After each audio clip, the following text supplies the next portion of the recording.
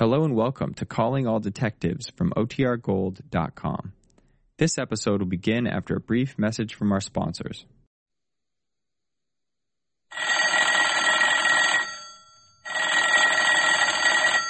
Calling all detectives.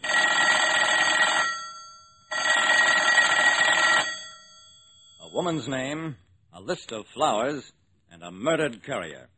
Those are the exhibits on this page from my casebook. The casebook of Jerry Browning, private detective.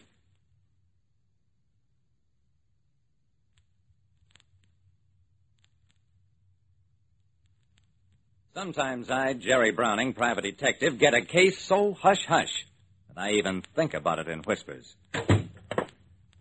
Lieutenant Dawson of the Homicide Squad carefully closed the door of his private office, clicked the key on his intercom to off, and leaned across the desk. Jerry, we've identified the man killed last night. His name was Poldy Fairgone. You don't say. Who's Poldy Fairgone? Dawson looked astonished. You don't know?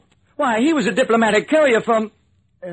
I guess it has been kept pretty well undercover. Well, look, Jerry, you did a lot of special work during the war on codes and stuff. I need your help, without questions. Dawson took a scrap of paper from an envelope. On it was scrawled one word, Martha. We found this inside the money belt Poldy Fairgone wore, and this other piece of paper was in the mud alongside Fairgone's body. Listen to this, Jerry. Again, peace failed. Need another Pearl Harbor. Try Frau Karl Druschke. How about Grotendost? Oh, Dawson. I don't know about Martha, but that second message is clear enough. It is. What does it mean? Well, you won't like this, Dawson. It means that some gardener's having trouble with his roses. All those names, Peace, Pearl Harbor, Frau Karl Druschke, Grotendost, they're all names of roses. Oh. Well, then, that has nothing to do with Fairgone's murder? I don't know. Probably it hasn't. But when a courier's been murdered, you can't be sure of anything. Dawson, I think we should try to find Martha. When a diplomatic courier was murdered, police found a slip of paper with a woman's name on it, and another sheet listing the names of several types of roses. I decided to ignore the rose list for the time being and concentrate on the woman's name, Martha.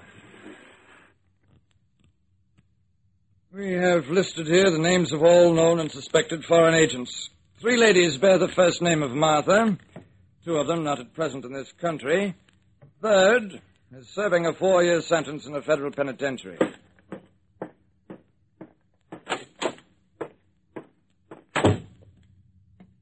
Okay, so Martha wasn't a woman.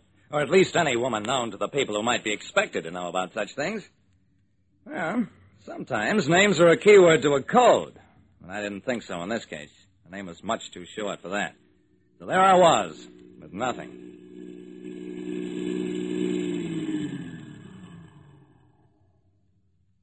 The clerk in the store was real helpful.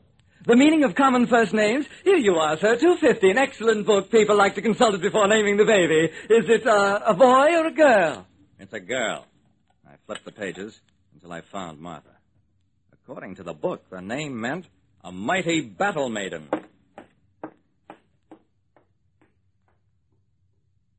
Mighty battle maiden.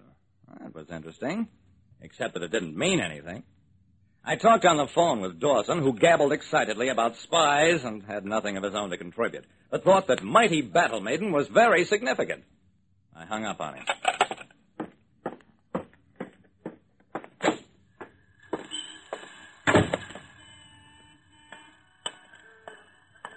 Out on the sidewalk, I picked up a newspaper. There wasn't a word about the Poldy Fairgone murder on the front page or any other page. But on the theatrical page, there was a big ad. 1 night only at the Central Opera House. Yeah, you guessed it. The opera, Martha. A crowd at the opera. A perfect chance for people to meet in private who couldn't transact business openly. This was worth calling Dawson back about. I folded the paper. And as I did, another item grabbed me by the eyes. It was in the personal column. To Martha, I will show you my love with a red, red rose.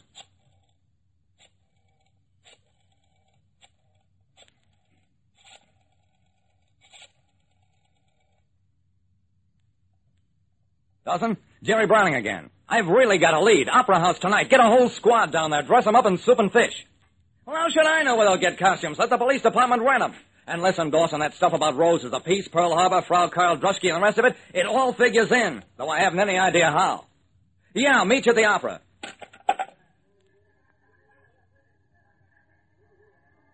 Jerry, there are a couple of thousand people in this crowd. How are we supposed to find a spy if there is one? Easy. Have your men grab every man or woman who's wearing a rose or a corsage of roses. Dawson gulped. You mean it, Jerry? For instance, that woman over there with the roses on her shoulder? Grab her, Dawson. Well, that's Mrs. Van Glidden, a society leader. But okay, if you say so. I turned my back on the pain in Dawson's face and went on inside the Opera House.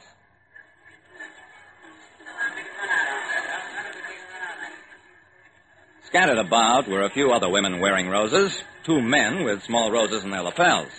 I watched as polite cops in formal garb coaxed those people outside, and I hoped I knew what I was doing. I found my seat. The house lights dimmed, and there I was watching the opera of beautiful Royal Martha, played by a stout soprano, pretending to be a serving maid. Then, finally, I knew what I was waiting for. It was the high point of the performance, the audience applauding in anticipation of the familiar aria, The Last Rose of Summer. I got up out of my seat, adjusted the rose in my lapel, and sauntered out into the deserted lobby.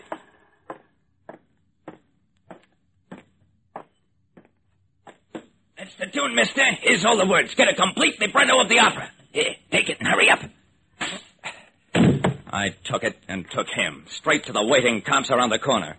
Dawson was standing in the center of a crowd of men and women, all wearing roses and all madder than hornets. They were all innocent, of course, except the one man who tried to make a break as I came up with my prisoner. As I'd finally suspected, this gang of foreign agents kept their identities secret even from one another, used cover names of roses, and met only in public places amid big crowds. As for the agent we'd grabbed... You have no right to detain me. I have diplomatic immunity. Yeah, he was right. Deporting him was the worst that could happen. To him. But as for the libretto salesman, that was another story. The libretto, the score of the opera, was a carefully worked-out musical code, with the order not only for the murder of Paul de Fergon, but 2 other agents as well, suspected of dubious loyalty to their cause. Faced with a murder charge, the libretto salesman talked. By the time he'd finished talking, 1 more spy ring was broken up, 1 more source of information sealed off. Like I said, I never did find out who the agents were working for. I knew better than to ask. But any country that rewards its agents by ordering their murder can't be very friendly toward the system under which we operate.